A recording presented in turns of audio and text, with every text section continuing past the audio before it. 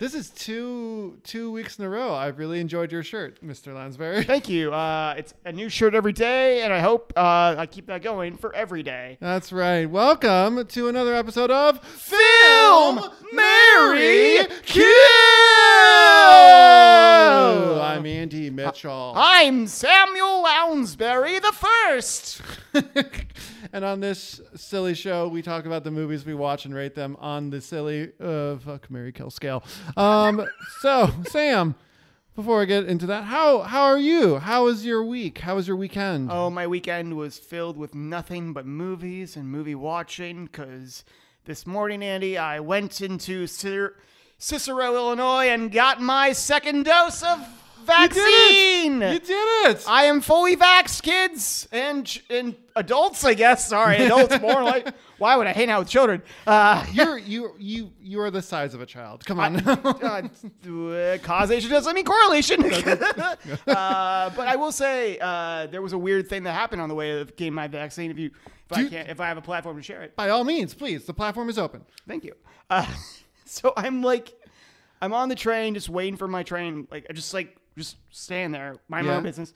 A guy rolls up, no mask. Oh no. With a bike right next to me. I scooch a little bit. I get the further distance away. He's smoking a cigarette, just no care in the world. Just wow. And just know how people who smoke are real carefree like that. Just don't give a shit about anybody. I love breathing. Let me pay to not do it. But this is the weirdest thing. I don't know if he didn't know what year it was even, because he asked this question to me. He leaned over and he said, "Hey man," he saw me have a cup of coffee in my hand. He's like, "Hey man, can I get a sip of your coffee?" And I'm sorry, Andy. No pandemic or not, I'm not giving you a sip of coffee or anything. No, yeah, so weird. The way he said it though was he said it "Hey, can you please pass the napkins? Why are you being such a pill about this?" And then I just looked at him and I looked back at him and was like, "Just one sip, man, one sip." And I'm like, "Just take the coffee. Here, have it." And I just gave him my coffee. And he's like, "Oh man, thank you so much. Oh, I've been up for 3 days, man. 3 days." I can tell. And I just walked away. And he kept on shouting "Thanks, man. I've been up for 3 days. I do not give a shit. Please stop talking to me. Oh, Jesus, Sam. Man. That being said, I'm pretty sure I have COVID. Well, you technically kind of do because of that vaccine. You got a little bit. I got a little bit of COVID in me. Yeah. Oh, what did you get, a Pfizer or Moderna shot? I got a Pfizer. Okay, let me. I'll be interested. Do I need to put my mask back on? No. I'm going to. I will be checking in with you probably tomorrow just to see, because last week, beloved, sometimes guest on this show, my fiance Colette Gregory. Hello, Colette Gregory. She got her second Pfizer shot. Woo! And man, oh man, the reports of side effects are varied. And I don't want to make it seem like she had a disaster of a week afterwards, but it was not a good day. I have a completely empty day tomorrow. Great. And I will say this, Andy, you will not get the edit from me tomorrow afternoon. Oh, okay. You'll probably get it Wednesday morning or 3 a.m. I'd say to people listening, don't be sad that the show is going to be late, but they won't hear this until the show comes out. So we also might edit this out. It's up to you, my friend. It's up to you. I got a day off after. I already put in a PTO day after my second shot in a couple of weeks, just because. Yeah, Colette had such a bad headache and some chills, and I think it's just, I don't know, it varies. Some people I've talked to who've gotten fully vaccinated talked about everyone had some kind of side effect, at least a little soreness in their arm. Yeah. But one guy was just I don't know, I was kind of lethargic the day after, which I thought was real specific, but also just sort of are you sure it was the Pfizer? It could just be pandemic. It could just be life. I've been lethargic a lot of days, you guys. I didn't have the vaccine to have anything to do with it. Well, congratulations, Sam, on being fully vaccinated, which Thank justifies, us being off Zoom and still, 6 feet apart. But yes, but still completely naked. That's right. You're looking good, my friend. Thank you. All right. COVID shape has been helping me out. Popcorn is a great diet. Shall we get started with our silly little game?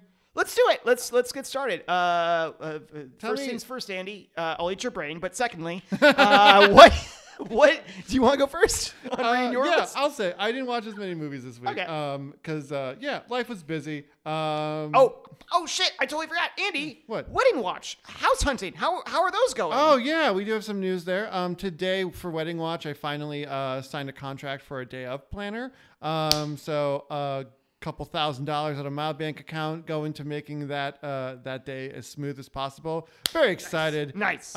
We enjoy this person. We had a good Zoom call with them, and they come recommended highly by two of Colette's friends. So not worried about that. Just get to make some progress on that. As far as House Hunt, I hit my elbow on this desk. Just broke a vase. Jesus. So there has been some big news in the House Hunt. So we saw when we last spoke, we'd seen a condo that we liked. And so we saw it afterwards. We saw it a second time and confirmed that we liked it. And then we put in a part of the reason I didn't watch a lot of movies because we were busy getting some ducks in a row to put in an offer on this condo.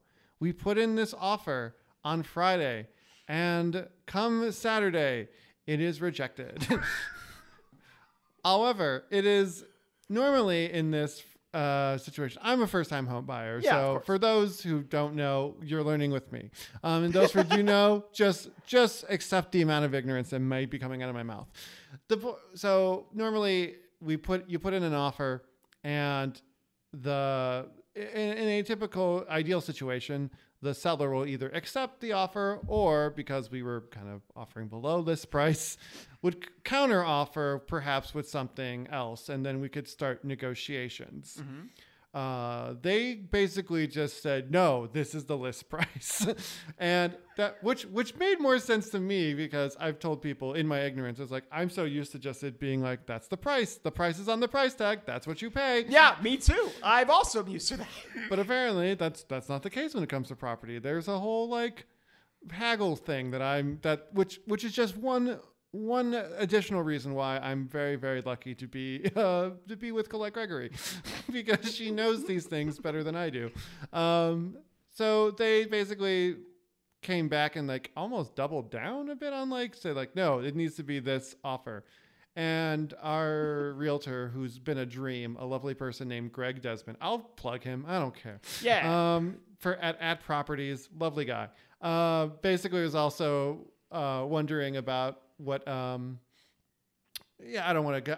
I just now I'll plug him. I don't want to go too far into what our actual conversation was or blow up his spot. But the point is, we've put in a second offer. Ooh. Our second and final offer that Saturday evening, and we're still waiting to hear back on whether or not they are considering it or flat out rejecting it. Our speculation is that because this particular condo, we believe was overpriced when it was listed. Okay. And I think they're still maybe holding out hope that somebody's going to come and give them a offer close to that price. Maybe they're just waiting. Maybe they had some showings this weekend to try to like drum up some more interest.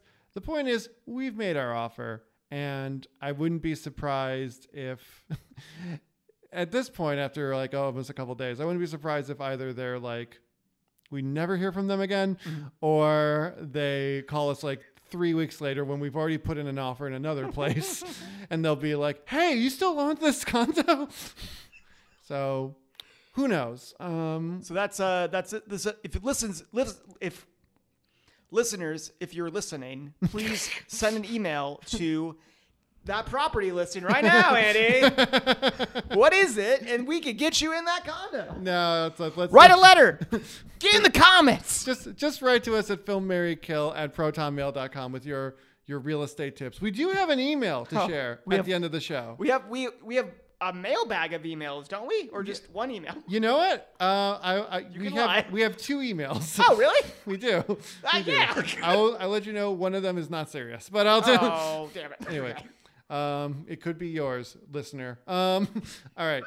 So yeah, that's House Watch. So let's get started with the show part. let's talk about all the movies we watched this week. Like I said, because of side effects from a COVID shot, plus house hunting, plus just a busier week with work in which I couldn't really justify watching a movie at my desk while I was doing a bunch of things. Understand. I only got 5 things in this week, but here are the 5. On the 7th, I watched Pitch Perfect, the 2012 comedy with Anna Kendrick about college a cappella competitive singing. On the 8th, I got a DVD. I can't believe this is loggable, but I ordered a DVD called Fans Only from the band Belle and Sebastian, which is a kind of a compilation of music videos and TV performances and documentary footage about the origin of the band. It came out in 2003. I've been on a real Belle and Sebastian kick. Is that your safety net? Is that like your safety blanket music a little bit? It could be, yeah. It's very comforting. If you were to tell me, Andy, you like Belle and Sebastian, I would not be surprised. No, you would not. And you know what? If that's my vibe, I accept that vibe. Yeah, same vibe that I give out vibe of Death Grips and Weird Al. So then the 9th, I watched Rushmore. I rewatched Rushmore because I think the week before I talked about it, I had seen a rewatch Bottle Rocket, and might be on a little bit of a personal Wes Anderson rewatch until the French Dispatch. Right now, we're 2 down. 2 down. We'll see how the rest of the show goes. On the 10th, I was a bit disappointed. I had a family gathering at Statman Mitchell's place. But it was supposed to be in the morning, but then something came up and it had to be in the afternoon, which was fine. We had a lovely time. Nice. They have a lovely house and they're lovely hosts, and they're my family. But it meant I didn't get home in time to watch. I had signed up for Josh Larson's Ebert Interruptus thing. To watch Lovers Rock, and I got home a bit too late right after it started, so I just watched Lovers Rock again. Colette had not seen it in its entirety, which was news to me because I'm pretty sure she was in the room the first time I watched it, but she said she wasn't really paying attention, so she got to watch it with her full attention this time and really liked it. And then on Sunday, I watched a film that's not like any of the 4 things I'd watched before. Your Challenge. This is not a film. Mm-hmm. That's what I watched. Sam, what did you watch this week? I had a very strange flurry of a weekend and week, Andy. Let's see. I don't know if there is a theme with any of these outside of the individual reactions, responses of these. Sure. But if you could find a theme out of all of the films I've seen, go at it. Oh, here's the theme. You watched it. These are all the movies you watched. Yeah. Am I correct? I think I did it. Yeah, Andy, you nailed it. Guys, I've won the game. Lori Lightfoot, please give the Medal of Citizenship to Andy Mitchell. That's the highest honor that people could get. Call me, Obama. He's hilarious. Andy, you're the Dan Nanayan of podcasts. I did totally reuse a Obama meme today because I did something at work that apparently was above and beyond, according to somebody. And they were like, "Oh, great, thanks for doing this, Andy." And I just put that GIF up. Remember during the campaign, Obama just got like a 3-pointer and has walked out and just goes, "That's what I do." That's what. And I just thought, that's what I do. It's like, that's a thing. That's what I do. Yeah, he was just messing around in a gym. I think before a campaign. I remember that. Yeah, he lifts down his mask even just like as a It's like, I don't give a shit. Fuck you. I know. At first I was your favorite president.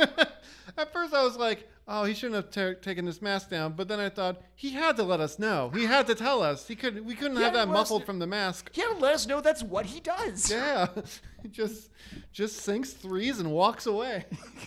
Anyway. Somewhere out there, Obama's sinking threes. And just like saying, that's what I do. So what'd you watch again? Yeah, sorry. That was a long tangent. Sorry. Yeah, Andy, I saw, because it was on Netflix and I'd never seen before, Bob Odenkirk's directorial debut, Melvin Goes to Dinner, which is absolutely a riff off of Dinner with Andre. Oh, cool. Yeah. We'll talk about it if you talk about it. Then I followed it up with one of the sexiest comedies I've ever seen. Ooh. The Lady Eve in 1943, starring very bumbling Henry Ford and a very not bumbling Barbara Stanwyck. Mm-hmm. And then I saw The Secret of the Marquise. We'll get into that if you want to talk about it. It's a 2-minute ad on Criterion Channel.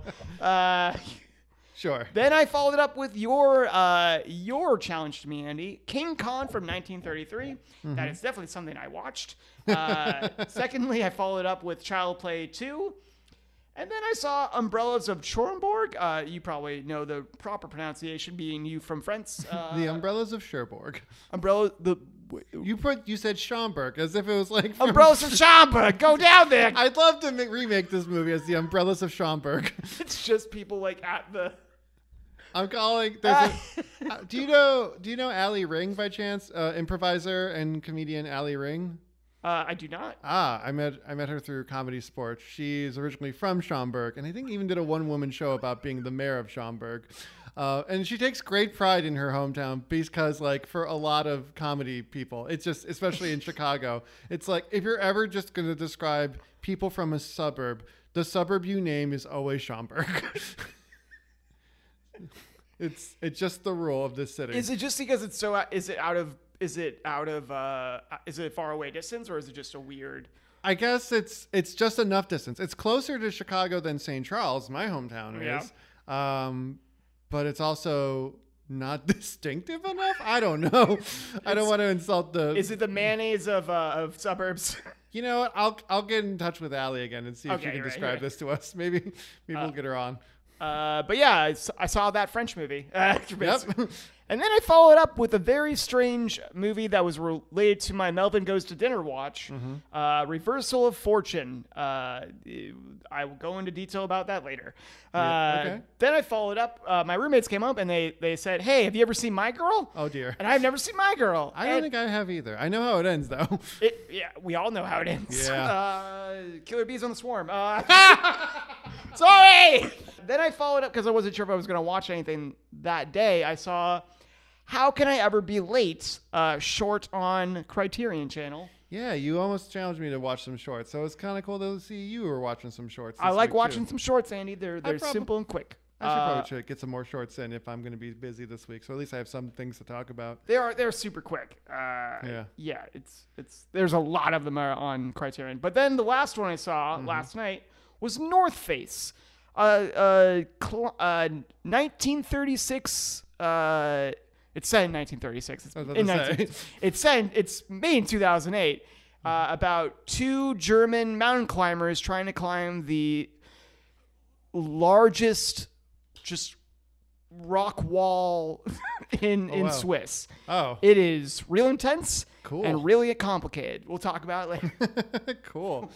All right. Well, before we get going, I don't know if I didn't actually do a lot of thinking ahead of time to know what I was going to challenge you to. So I'll stall by sharing that I know somebody who was in a Bob Odenkirk movie. Which one? Let's Go to Prison. Nope. Which one was? Who was he? Who were they? What did they put for? A lad who went to high school with me, who's a year younger than me. His name is AJ Balance. I think he works in the industry now. I don't know I don't remember. I lost touch with him, but he was the young Dax Shepard. Nice. It's like in the first few minutes of the movie, you can see his bit. But I remember he got cast in this movie, and we're all like, "Holy shit, AJ, you got cast in the movie!" And I remember I went out with like him and other theater friends from high school, and I was asking him like, "So what about the movie?" And it's like, "Who is the director?" And he's like, "You probably don't know who the director is." It's like, "Just say the name." It's like Bob Odenkirk. Like, Bob Odenkirk from Mr. Show? And he like couldn't believe that like I knew who Bob Odenkirk was. So, and now it's like, dude. Better Call Saul? Yeah, like fucking Jimmy McGill. Mr. Nobody? Is that what his name is in the movie? Mr. This is Spectacular?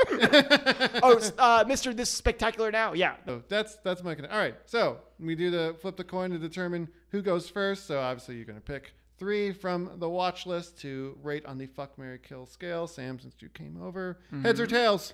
Heads! And it's a good flip. It's heads. Ooh, spicy tuna here. All right. I will pick for you, Andy. Okay, great. This gives me more time to think. Okay. All this lo-fi energy is making me think in weird ways, Andy. I'm gonna say it. Andy, could you please fuck, marry, kill politely? And with great pleasure comes great fuckery. Can't wait for you to edit this. I'm not even on drugs. It's one of those things. Like I'm just so excited about COVID. Yeah, you are. You're on a vaccine. Look what the side effect of this vaccine has done to you. It's making you lethargic. Pitch Perfect, Rushmore, and Lovers Rock. Oh, easy. Love it. I know exactly what you're gonna do too. Yep, easy. Love this. Love this combination. I feel bad because definitely going to fuck Rushmore. Fun rewatch. Colette watched it next to me. Colette didn't really enjoy it as much as me. As a former private school attendee herself, she was thinking like, how does this guy still have a scholarship if he's not doing well on the academics? Yeah, that's a very valid question. Yeah, I think that's a bit of a hole, but and it's also one of those movies too where like, boy, if you have low patience for the kind of assholery Jason Schwartzman's character gets into, this could really limit you. But however, I think there's just the right amount of like childlike sweetness that's in most Wes Anderson movies, along with the weird caustic kind of deadpan humor. I just was telling her too, it was sort of remarkable just to like revisit the movie that pretty much started the trend of Bill Murray in all of Wes Anderson movies. Like as I was going through the list with her too, just being like, oh yeah, how did it's like, it's true. He's in like all of them. Yeah. It's sometimes he's the star, sometimes he's just in a cameo scene. Just in the background sometimes, yeah. Sometimes he's a supporting character. It's one of my favorite director actor constant collaborations in history. I really like Rushmore. Rushmore is also, besides this is not a film, I felt like the theme of the four movies were movies that involved that had good soundtracks to them. I was going to say, these are definitely musical movies in one way or another. Oh yeah, and honestly, you can't hear that song "Making Time" by The Creation without just thinking of Rushmore, like down, down, down, down, down, the one that's playing when he shows all his activities. Oh, okay, yeah. I was like, it's been a while since I've watched Rushmore. Oh man, that's so good. I might just listen to the soundtrack later, just for fun. That's what it's. There was a time years ago. You could probably find this on the internet. I used to listen to the podcast. Sound Opinions a whole lot. That's like music review show. Those they used to be out of WBEZ, and now they do it independently. But they did an episode on like their favorite film soundtracks, and I got to call in. Oh, nice! I like sent an email because I was like on the mailing list and a fan to like for a suggestion, and they said, "Hey, are you free?" I was in college, so I had free time. I didn't have a class, so it's like I got to call and talk to them, and they recorded a bit of me talking about why I thought Rushmore was the greatest soundtrack of all time. Oh shit! I don't know if I still think that now, but it's definitely up there. I love it. What would you say is your top 5 or top 3? Let's make it even easier. Okay, top three is pretty easy, and it's pretty. There's nothing that's going to blow your mind. Can I? I feel like I go ahead. Sorry, okay. I was about to like say you can't use "Stop Making Sense," but that doesn't. I wasn't. That's a good point. I was like, that's absolutely just an album. You know, that's just a live album. It's funny you say that. It's nothing's gonna. Yeah, "Stop Making Sense" probably won't count. I was also just about to say like, does "Hard Day's Night" count or like a Beatles thing? And I'm gonna probably say no. I mean, were they used in others? Were those just released for that song? For that movie, or no? That's what's kind of confusing about Beatles records too. It was called "Hard Day's Night," and the songs from the British album did appear in the movies, but then there's like other songs, like they made it a full LP. But then if you base it on like what got released in America, that was much more focused on like what was in the movie. It was the 60s. There was time. So this to be clear, and again, nothing mind blowing, but Rushmore, Pulp Fiction, and Saturday Night Fever. Okay. Those are pretty unimpeachable. Yeah, mixtapes of movies. Saturday Night Fever is surprising for me, just because I never knew anyone from our age group watched that movie. I have seen it. It's probably great. I've heard it's great. It's been a while since I've seen it. Oh, really? You've seen it before? I mean, years ago? Yeah, I was probably 8. Like, it was wow. my dad made me watch it. And I was like, hey, we're going to watch Saturday Night Fever. That's a weird movie to watch. He didn't probably know. It was like, it was on TV. It was like, let's just watch something. Yeah, because that movie gets dark near the end. Like, I don't think we saw any darkness happening. You just saw dancing. It was just dancing and John Travolta's hair bouncing. Hey, I gotta get the hair. The hair. Let's talk about fathom levels. Speaking of dancing, obviously I'm going to marry Lovers Rock. That movie is really, really great. It is. It's great. Yeah. It's probably one of the best movies we've seen in the last 5 years. It's up there. Yeah. It's man, oh man. It's I think we talked about it before a lot. It was great to watch it a second time in full, like really focused. I think I've now seen like 2.5 times because I watched it the first time, and the first time it was such a vibe, and then I think I just had the vibe on in the background while we were, I don't know, I was doing something with Colette. I forget what, but then like we had to get up and go. So I stopped it or we put on a different movie. But yeah, watching this a second time is real fun because I was actually like able to better map out like the various threads and characters of like and there's so many threads that like you don't really follow, but like you can kind of get a glimpse of.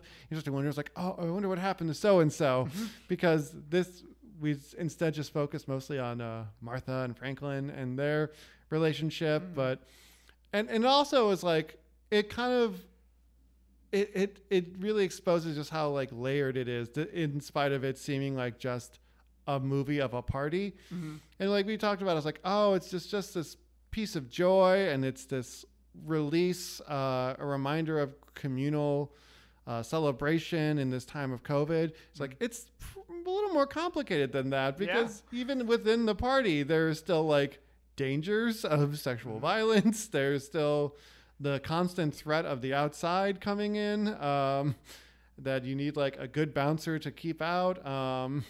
There's just like all the awfulness of day-to-day life, but still, if you all are singing silly games together, it all melts away. It's so good. I've seen that movie more times. It's definitely one of my most watched movies. Of 20. Because it's such a vibe too. It is absolutely a vibe. It's such a great album length too. Like it's like an hour and 10 minutes or something. Yeah. You just put it on like in the background. It's a great date movie for the first 40 minutes, and then you skip 10 minutes into over that part. Yeah, that one part's real intense, but Lovers Rock is the greatest. Which means I have no compunction about killing Pitch Perfect. I didn't really like it. Aw, man. Are you on the ticket to the one-way ride? Where are the cups? Oh, man. Fuck. I only know how to do this song through cups. Oh, man. I know one of my cousins was really into it and like was showing it off at like a family function years and years ago about how she could do the whole cups thing. And I just like cool. It was kind of a overdue movie night with Colette and I because we had I think the same night we had watched Save Yourself.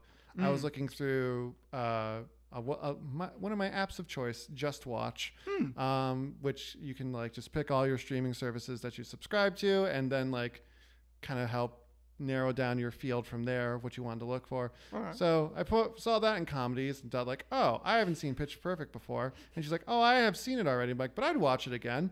And so we put it on that night. And yeah, even Chloe was like, this didn't age as well as I'd hoped it would. Here's,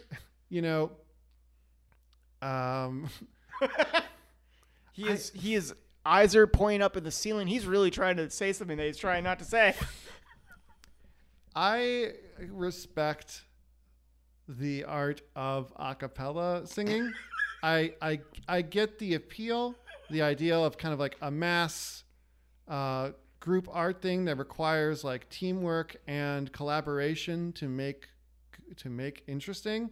Of course. And I kind of like the idea too that especially in like this kind of like collegiate level that gives a lot of people sort of like the ability to kind of pretend to be in their own boy band or like a girl band of just kind of like, oh, we get to kind of live out this sort of like pop star dream of like singing these popular songs and try out clever arrangements and perform and dance for each people. It's like, and if that's your bag, that's great.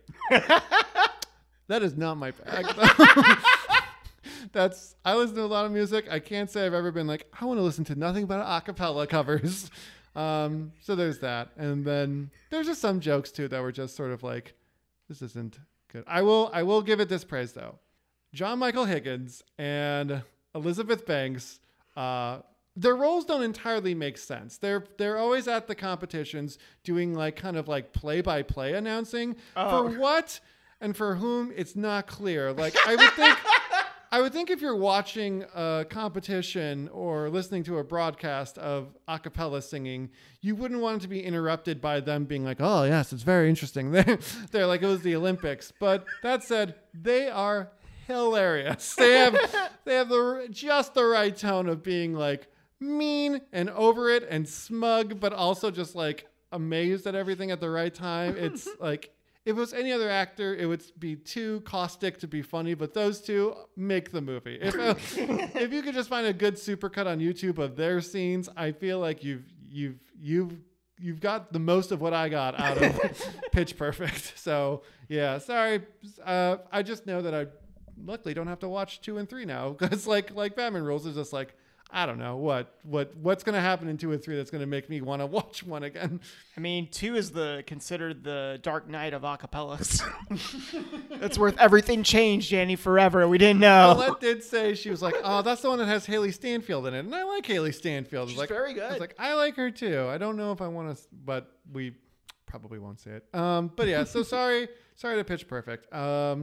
I guess I will say too, I know we'll probably wait till the end after we get to your challenges to talk about the thing you challenged me. But yeah, Fans Only is also cool. But that's basically if you're already a fan of Belle and Sebastian that believes the title. I think if you're just a casual person who doesn't, or even just like somehow just being introduced to them, just listen to If You're Feeling Sinister. All right. Sam, all right. I had to gotta think about what I'm going to challenge you to. Do I want to go? There's a lot of options. I will challenge you to. I'm gonna go low. Okay. My Girl, Child's Play 2, and King Kong. You're gonna get me in trouble with film intelligentsia. You know that, right? Oh, you didn't like King Kong, did you? I mean, I'm not gonna kill it. You listen to your heart. Do you want me to change? I'm not. Nope. Okay. I'll accept it. Okay. Here it goes. I've been ready for this. This is the movie I challenged you sort of to. God damn it, Andy. I'm gonna fuck King Kong. It's funny. I knew it was coming. I'm gonna fuck King Kong. Yeah, baby. Even though if you asked me, literally, if My Girl wasn't on this list, it would. King Kong would be dead as a doornail. I saved King Kong. I feel really blessed by this that I saved him in this way. Oh man, let me just get over the. Let me just say, you could, like you said, you could watch all the super compilations of John Michael Higgins and Elizabeth Banks in Pitch Perfect. You could watch all the significant things in King Kong in a YouTube compilation, and you will not miss a single thing. Probably. The effects in it are probably the only thing you could really pull from it of enjoyment or anything. Like, I mean, the beauty killed the beast is a great line, but if you case you heard it, don't worry, they'll say it again 4 more times. It's. I mean, the King Kong is a.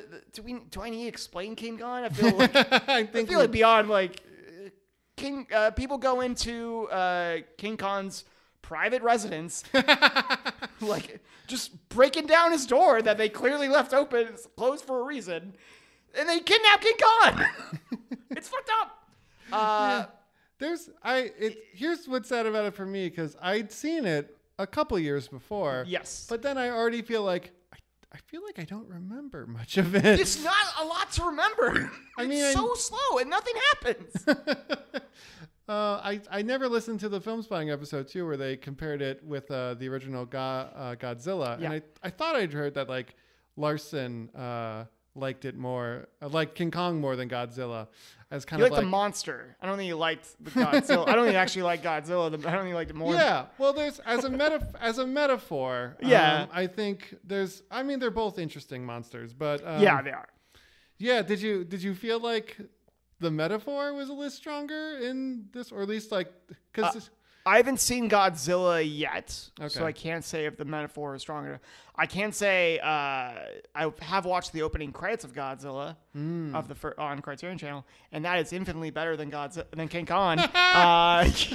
It's filled with so much atmosphere and there's so much great direction, even though it's titles. It's just titles. It sounds so much better than all this misogyny. but does it have an overture? A 45-minute overture? God no. It's so it's King Kong is literally a Michael Bay movie in 1933. I don't feel I was like walking around. I was like, should I say this? It's like, no, it's very there's blatant misogynism. There's so much racism. It's not even fucking hilarious. It's just for special effects, just for the awe, and they even got TNA. It's fucking nuts. Like, have you seen? Like what they got? Have you seen? I Like, forgot that part of the movie. it's very weird. I know there's a naked gorilla in it, but I didn't think that was that titillating. Just watch the HD is very strange with King Kong. I felt very uncomfortable through all of it. I do remember in the Peter Jackson remake that we talked about last week, and we Yeah. agreed was way too long. There's parts I liked, but one of the parts that also I thought was sort of funny that I kept making fun of was, you know, King Kong comes to New York in winter, and then takes Naomi Watts on a adventure throughout New York. And eventually to, of course, the top of the Empire State Building, Yep. where she's running around in just like a flimsy dress. And I just kept thinking, like, it's winter. Like, I'm sorry, I don't mean to say this is a sexist joke, and I apologize in advance. But all the women I know in life seem to get colder so much quicker than in the slightest of breezes. And so the fact that this like Naomi Watts, who is like, you know, a perfectly attractive proportioned person, and is just running around on top of the Empire State Building in winter, wearing just that dress with like just no shoulder covering or arm covering at all. Just like, she's got to be freezing. It's like, is adrenaline that strong? that was one of my weird complaints about King Kong. my biggest complaint was where were all the characters? I feel so old. I feel so young and so mean by saying that, but like, I'm so much better than King Kong. I do have shit on King Kong. I feel like I can say that confidently. King Kong ain't got shit for Sam. That's right. So that means they're marrying. I'm marrying. Child's Play 2. Well, yeah, I'm gonna marry Child Blades too, because it's, if you see it, it's definitely way more cinematic and way more just character has it. There's character in it. Like it's not a great character, but it's still like Sam kind of character driven. Lounsbury Yes. would watch Child's Play 2 over King Kong. Yeah. Wow. I'd do it again. I know. I feel like it's more your taste and more like how It's you not have even, fun. I'm not even a Chucky fan. Oh. It's weird. Like it's just a significantly like more competent and more like just exciting film. Please send your feedback to filmmarykill@protonmail.com. Yeah, come at me, please. I feel weird. Oh man. And you also have like Lady Eve and Umbrellas of Schomburg, which I can't even fucking pronounce. You keep calling it Schomburg. The Raincoats of Sevenston. But yeah, I'm gonna fuck Child Play 2, which, in case you haven't seen it, it's the sequel to Child's Play. He doesn't get thrown in a fire at the end of the first Child's Play? Is that? He does, but he survived. They actually steal his body.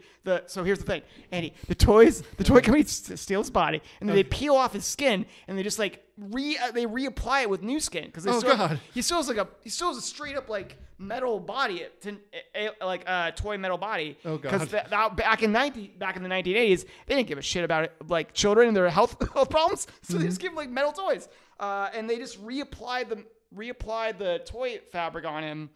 So Chucky's got a new set of boots and he's all fresh and clean. Oh, wow. And he goes after Andy again. Another character named Andy. You know, this might be worth watching for my series on rating fictional Andes.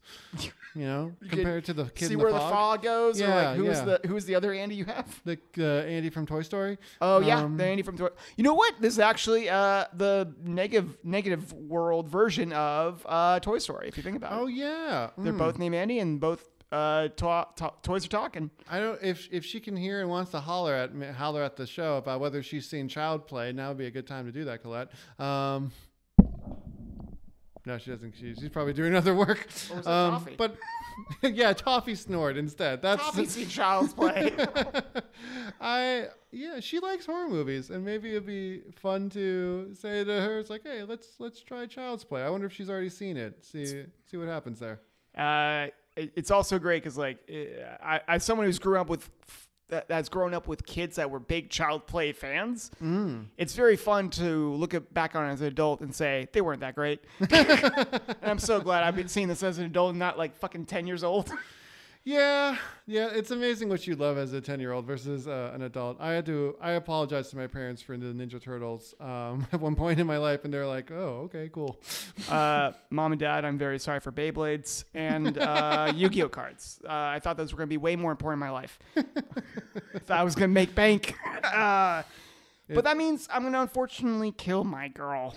My girl, Andy. You don't like love. I don't like Macaulay Culkin being stung by bees. I'm sorry. Spoiler alert for Macaulay Culkin fans. It's the least protected secret of the 90s, maybe. It is. It really is.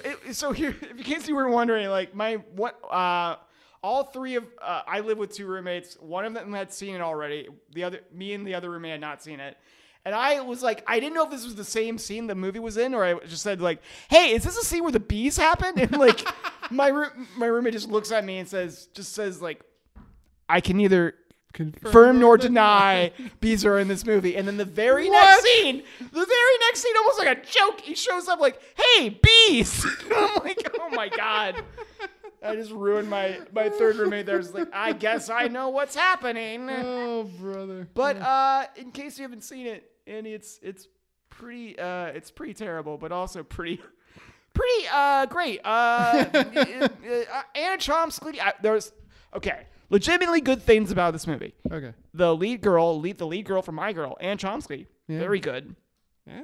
Very, very good precocious kid actor. You could see clearly she was going to make a great career. She's going to be in this. She's in Veep. She's a very. Oh, that's. Oh wait, she's the. I can't remember her name. I only seen a few episodes of Veep too. I feel bad about that. But yeah, I know who she is. Yeah, I'm looking at her now. Yeah, she's that girl from Veep. She's that girl from Veep. She's very good. Oh, she's so funny in Veep. Yeah, she's very funny, and she's very funny in this too. She's giving like a Daniel Day Lewis performance of like what being very good. She's the only one that's taking it seriously. She's doing a great Daniel Day-Lewis performance insofar as she's doing a good performance. She's taking it seriously while everyone else around her is like, oh, this is a paycheck.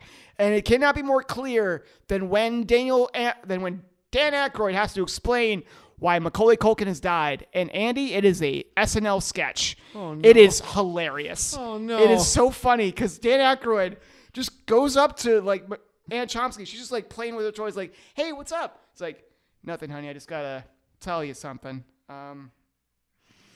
Macaulay Culkin. I don't know the character's name. I have to say it by his real. Sure. These are the Macaulay Culkin. I'll call him Stevie. Okay. Stevie is dead. And she's just like, well, so, oh no, what happened? And Dan Aykroyd, in all serious, is like, he kicked a hornet's nest, didn't he? He kicked a beehive and a bunch of bees attacked him. There were too many bees. Too many bees. Just like, too many bees. Can you imagine?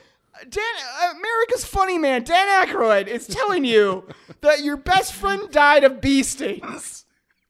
You know what? I had a dream about this the other night. It's weird that you brought it up. Dan Aykroyd just comes up to you by bedside and says, "Hey, just so you know, aliens are real." And Try my vodka. try my vodka.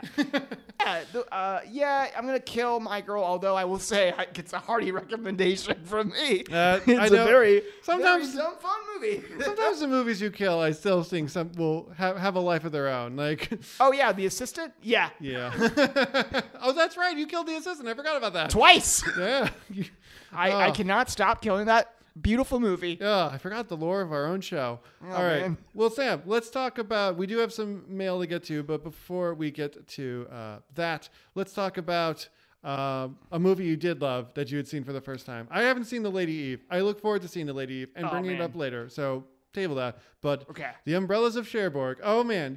Let me see if I can pull up the text gosh. messages you had sent Oh me. yeah, I got real misty-eyed about Umbrellas of Cherbourg. You sent me a screenshot of the last 4 you had watched on Letterboxd, and they Because I couldn't included stop laughing at it. It was so dumb. included that short, The Secret of the Marquise, King Kong, Child's Play 2, and The Umbrellas of Cherbourg. It's like, I cannot stop laughing at this, and I was just like. He's like, not to spoil anything, but it's perfect. I literally can't find a single problem with it. I will recant that one time. I do Ooh. remember one problem with it. I don't feel. Is it because it's all in French? Look, I don't want. That's okay. 2 problems. I know how much you hate the French. Okay, look. Just because they're too thinky with their movies doesn't mean I can't feel things with my feels. Okay. Sorry. That was a bunch of nonsense. But no, the one thing, and I honestly didn't even think about it twice until it was brought to my attention of like the fact that the actor in it, the character in it is 20 years old, and the girl in it is 16. Oh. That's like the one thing of like a little predatory behavior, a smidge, just a smidge. I don't know. Can't wait to watch again the next time to think like, ooh, am I going to be okay with this? It's also great because like it's great because it's for a movie that is so willing to talk about the emotions and like is very sweeping, very like a very romanticized version of perfectly romanticized version of musicals. It's also extremely brutal and very honest, and I love the parts of it that just calls. It's like, no, this is we gotta talk about this. Like the fact that like the mom is kind of right. She says like, hey, you can't get married. You're 16 and he's 20. So don't get married. Have you your entire life about you? And then like I kind of felt honestly for the mom there. I was like, yeah, don't get married. It's funny how that works out. Yeah, and but then it was automatically every character is kind of developed in their own way. The mom also ends up being a little bit more of a manipulator later down the road. She also there's also reasons of her maybe jealous of her daughter of that. Yeah. That was very interesting. But it's every dialogue is sun.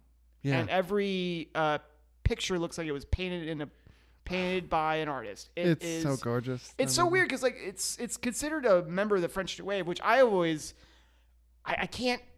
The films I've seen of the French New Wave, I can only say that they're more intellectually stimulating and not necessarily emotionally and earnest. Mm-hmm. This is completely earnest and so sincere about like, yeah, we're a musical. Let's fucking go with it all the way. Yeah. And it's so beautiful. It's so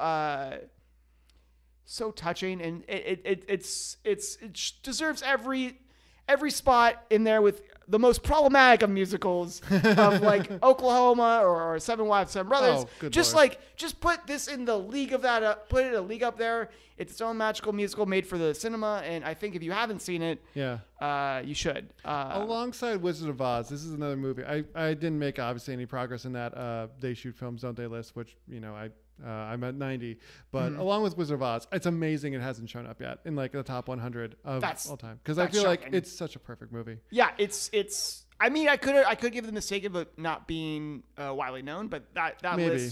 list itself, it's crazy. Yeah. Well, I'm glad you watched it Thanks. because yeah, it's so good. Thank you. Um, Speaking of which, Andy, that makes me want to ask you, what did you think of your challenge? This is not a film.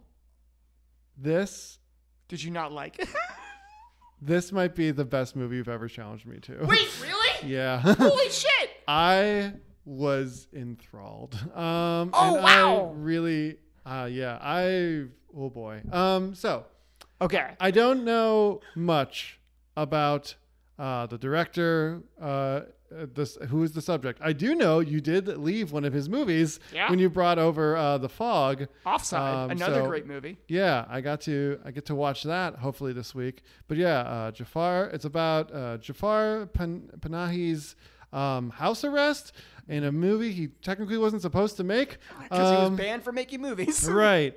But through a kind of a mixture of desperation, puckish boundary pushing, and like that kind of like smug annoyance. Like, I guess technically they say I couldn't do this, so I guess we can do this now. A bit of it. It follows him around his house. It's kind of like a day in the life. And he talks with one of his friends, a filmmaker named I'm sorry, I'm going to mispronounce this. Mochaba Mirtabaz. So that guy comes over and handles the camera while Panahi decides to try to like describe the film or read the screenplay that he had worked on that got rejected by the Ministry of Culture in Iran, which also happened to be about like someone stuck in a house and trying to escape. And then just as he's trying to describe it, it just has this fucking beautiful moment where I wrote it down where he just gets frustrated and just goes like, if we could tell a film, then why make a film? And just says like, yeah. And he kind of becomes like, he goes to his DVD player and just starts doing like a little mini lecture. I'm like, you see, like I couldn't direct that. Like that's it. And like, and the location's really doing everything in this scene. It's not the director. It's the fact that the camera was in this place and the bars are the way they are. And you couldn't make this non-professional actor do this thing. It came out naturally. It was the first take. And it just, it reminded me so much of, have you ever seen Close Up, the Kiarostami film? No, I haven't, but I desperately want to. Yeah, it reminds me of that, which is a movie I unfortunately like to, it's almost like My King Kong. Like I've watched that movie a couple times and I was still bored. Even though I know like intellectually is kind of like, I see what it's trying to do, because Close Up's about sort of a documentary about a man who pretends to be an already famous Iranian film director and kind of like low-key cons a family into believing him. Then like, I guess because he gets some money from it, they end up like arresting him and charging him with fraud. So it's about the case, but they also, Kiarostami got all the people involved in the case to basically like reenact moments from it. It sounds exciting. I just wish it was more exciting because it's mostly just people sitting and talking. It's bizarre that like a movie as bare bones as this, as you know, that's so warts and all, that's also just like a guy sitting around and talking. Like this somehow felt so compelling to me. I don't know what the difference was, but I've been thinking about this since yesterday when I watched it. I was just like, why is this movie so compelling when I thought Close Up was boring?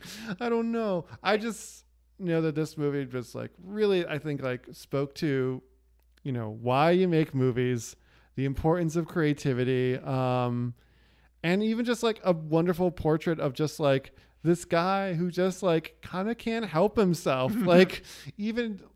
Or just like the creative urge in general, just like if you take away the one thing that like gives meaning to his soul, I tend to believe that like creativity is a spiritual thing.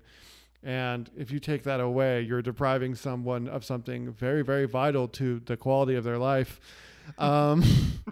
Yeah, and just to watch him keep clawing at it and trying, and even just like I don't want to spoil too much at the end, but like how he that ending's so beautiful too. Yeah, and how he again really tries to push the boundaries of like using the camera on his phone, or maybe like picking up the camera that's there and trying to go somewhere with it and talk to somebody. And I think the other line I took was that his director friend just like, it's just important to see that the cameras are on. And it's like talking about like, oh, that's what film is for, just to like document this stuff. Just like you understand like the importance of like what photography is supposed to do anyway too, just to like have this image that we can look back on and remember. And it's just, I know. Again, as it was over, it's like, Sam is giving me Love on a Leash. And the Green Misty Sky, and now he's given me one of my favorite films of the 2010s. I gotta look at all the best of the 2010s list again, because I would feel like it's like, oh, this should have been on a bunch of them, right? Best of the last decade. Like, I thought this movie was incredible, and I can't thank you enough for recommending it. Very welcome. I feel this is a very strange position I'm in now. Yeah. I'm like. It feels weird being on the other side of this. of giving good recommendations. Yeah, I mean, it's funny because I was thinking about what to challenge you this week, and I was also doing the same old low versus high. Like I had a couple ideas in my head, and I thought, well, if I'm feeling high, I will give Sam this possibly good movie. But depending on how the show goes, I might want to recommend this movie that no one has liked. But we might not have to worry about that because we have some feedback in the email. First, feedback in the spam folder. I shall read this message. Folder? Is that what you said? Yes, dear friend. Greetings of the day from Mrs. Aisha Gaddafi. What? Greetings and nice day. Like, may I use this medium to open a mutual communication with you, seeking your acceptance towards investing in your country under your management as my partner?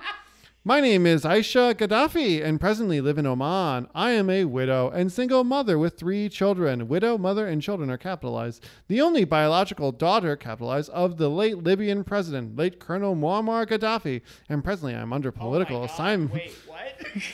I have funds worth $27,500,000 United States dollars. Andy, we got to help this person. We do.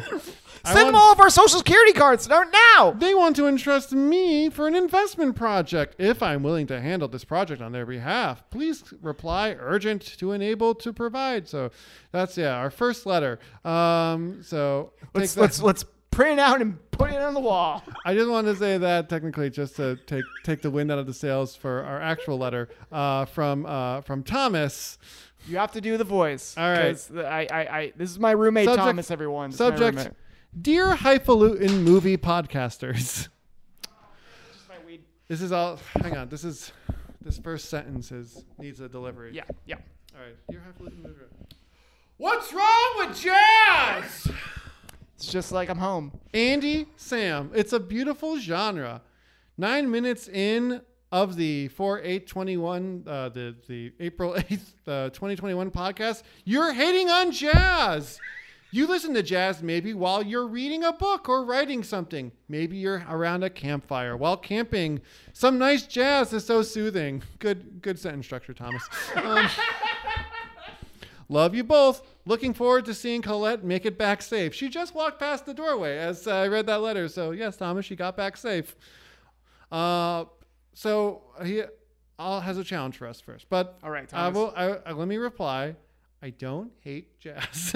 There are jazz albums I enjoy.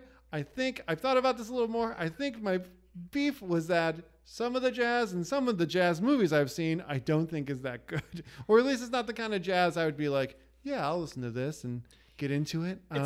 It's hard to explain to anyone why you love a very specific art. That's true. Yeah, That's true. But that being said, Andy, your distaste of jazz noted recorded. Yeah, it's been over-recorded. It's been overblown. I may also just be a little miffed that like there's so many movies about how great jazz is. I'm just like, let's make a movie about how great I don't know. I'm so ready for what genre you're about to say. Yeah, it's like, oh, minimal techno. Give me a good movie about. The Chemical Brothers. Give me a good movie about the Chemical Brothers. There's like a couple jazzy albums that I will have like when I need to focus on work or write something, but mostly I'm listening to like The Field or like Fortet or John Hopkins, like just like or like some the more mellow Daft Punk tracks. It depends on how much deadline I'm under. So yeah, I don't hate jazz, but also Sam, he also challenges both of us to watch Blood Rain. I have no idea what that is. I mean, do we accept this challenge from your roommate to watch a Uwe Boll video game adaptation that has got, I think, 4% on Rotten Tomatoes? I mean, I haven't seen a Uwe Boll. I don't think I've seen one either, and I thought I'd go this far without seeing it. I mean, do we dare? Andy, Uwe Boll has quit filmmaking, and he's also, that means he doesn't have to box critics anymore. So I'd say let's go for it. Okay. It's an hour and a half. It's not like it's gonna like. It's not like he's asking us to sit down and watch Salo. That is true. Also, Thomas, stay away from Salo. Yeah, do not make us watch that. You got your one challenge in, Thomas. All right, you can't just like keep emailing us with challenges. We may or may not accept them. But okay, I'll do it if you don't want to. I'll do it. He challenged us both, and you know, in honor of this first sincere message on Film Mary Kill. I think you got to honor it. You know, Tom, I know him as Chris, right? Like, what? This is Chris we're talking about, right? His name is Thomas, but you should know him by Chris. He knows you by Chris as well. That's great. Okay. Well, Chris. There's only one place I go to. It's Chris. Well, Chris, I think we'll give this challenge a try. I'll save the things I was going to try to challenge Sam for next week. Before we go, anything? Let's. Any other movie? You watched a bunch of movies. Is there anything else you want to like recommend or talk about before we close up shop? The one thing I will say, there's a weird story about two of these movies that are interconnected. Okay, go for it. So I watched Melvin Goes to Dinner. It's a 2003 movie. It's very low budget. It's fine. It's nothing remarkable about it, nothing unremarkable about it. Besides the fact that it's Bob Odenkirk's first feature-length directorial debut. Okay. I also listened to him on an interview with Howard Stern, and he had said, I remember being on SNL, and the person this is a great Bob Odenkirk impression already. I'll do it. I remember. He remembers being on SNL, and the one time somebody was so mad at him that they were just pissed off. I heard about this about story. the monologue they wrote was Jeremy Irons. Yes, and I saw the sketch that he wrote for Jeremy Irons, and it was basically about him winning the Oscar for Reversal of Fortune the next day. Yeah, I saw Reversal of Fortune. Because of that. Oh, nice. Jeremy Irons have every right to be mad about Bob Odenkirk because that sketch was terrible. And secondly, there's also a great moment of like, do you mind if I just do the joke that he says? Go for it. Of like, he does like the sketch and it doesn't go well. And Jeremy goes to Bob and says, I can sing, I can dance, I can juggle, I'm a classically trained Shakespearean actor, and you have me doing this. And that was very fun, but also I don't know if you're familiar with what Reversal of Fortune is, Andy. I'm not familiar with this film at all. It is about the Klaus von Bülow case, starring a very fresh and plucky-eyed underdog, Alan Dershowitz. What? This is a weird time where Alan Dershowitz was not a defender of monsters. Oh, wow. Or it was the very first case of him becoming a defender of monsters. Oh, boy. It is so weird. It's so, like, it's such a weird time bubble that, like, the brief period of the mind that Alan Dershowitz, everyone in the world kind of liked him. And then quickly progressed otherwise. Jeremy Irons plays Klaus von Bülow, and He's not great in it. It's not a very interesting movie, but it's very interesting because of the time and place we have it in. It's very, very fun. Other than that, Andy, is there anything else you would like to talk about on your list? No, we got through all 5 pretty much. I mean, we fucked, married, killed, Lovers Rock, Rushmore, and Pitch Perfect. Fans only. Belle and Sebastian is good if you're a fan of Belle and Sebastian. And yeah, this is not a film. I bet I might edge it a little ahead of Lovers Rock too as my favorite film I watched this week. This is not a film. I'm so grateful I did not make you do that. It must be so weird to get a compliment. I don't know what to do. Do I leave? Do I leave the state? What happens? I guess we close the show. Thanks for listening. We're not doing. We're quitting movies now. I guess. Yeah, I guess so. We're gonna watch Blood Rain first, and then. and then die a little inside. Oh man, I'm gonna get COVID up tomorrow and just curl up and watch. Yeah. Oh yeah. Good luck tomorrow. I hope your side effects are mild at best. I'll give you live by live coverage. Okay. Don't be mad if I don't answer all my texts. No, I understand. But I'll just be a little disappointed. God damn it. Find me on Twitter at Film Mary Kill. Find me on Letterboxd at Kinetic Android. Find me on Twitter at Sam Lounsbury, and find me on Letterboxd at Sam Lounsbury as well. Email us like Chris/Thomas did at filmmarykill@protonmail.com. We'll see you next week on Film Mary Kill Shebang!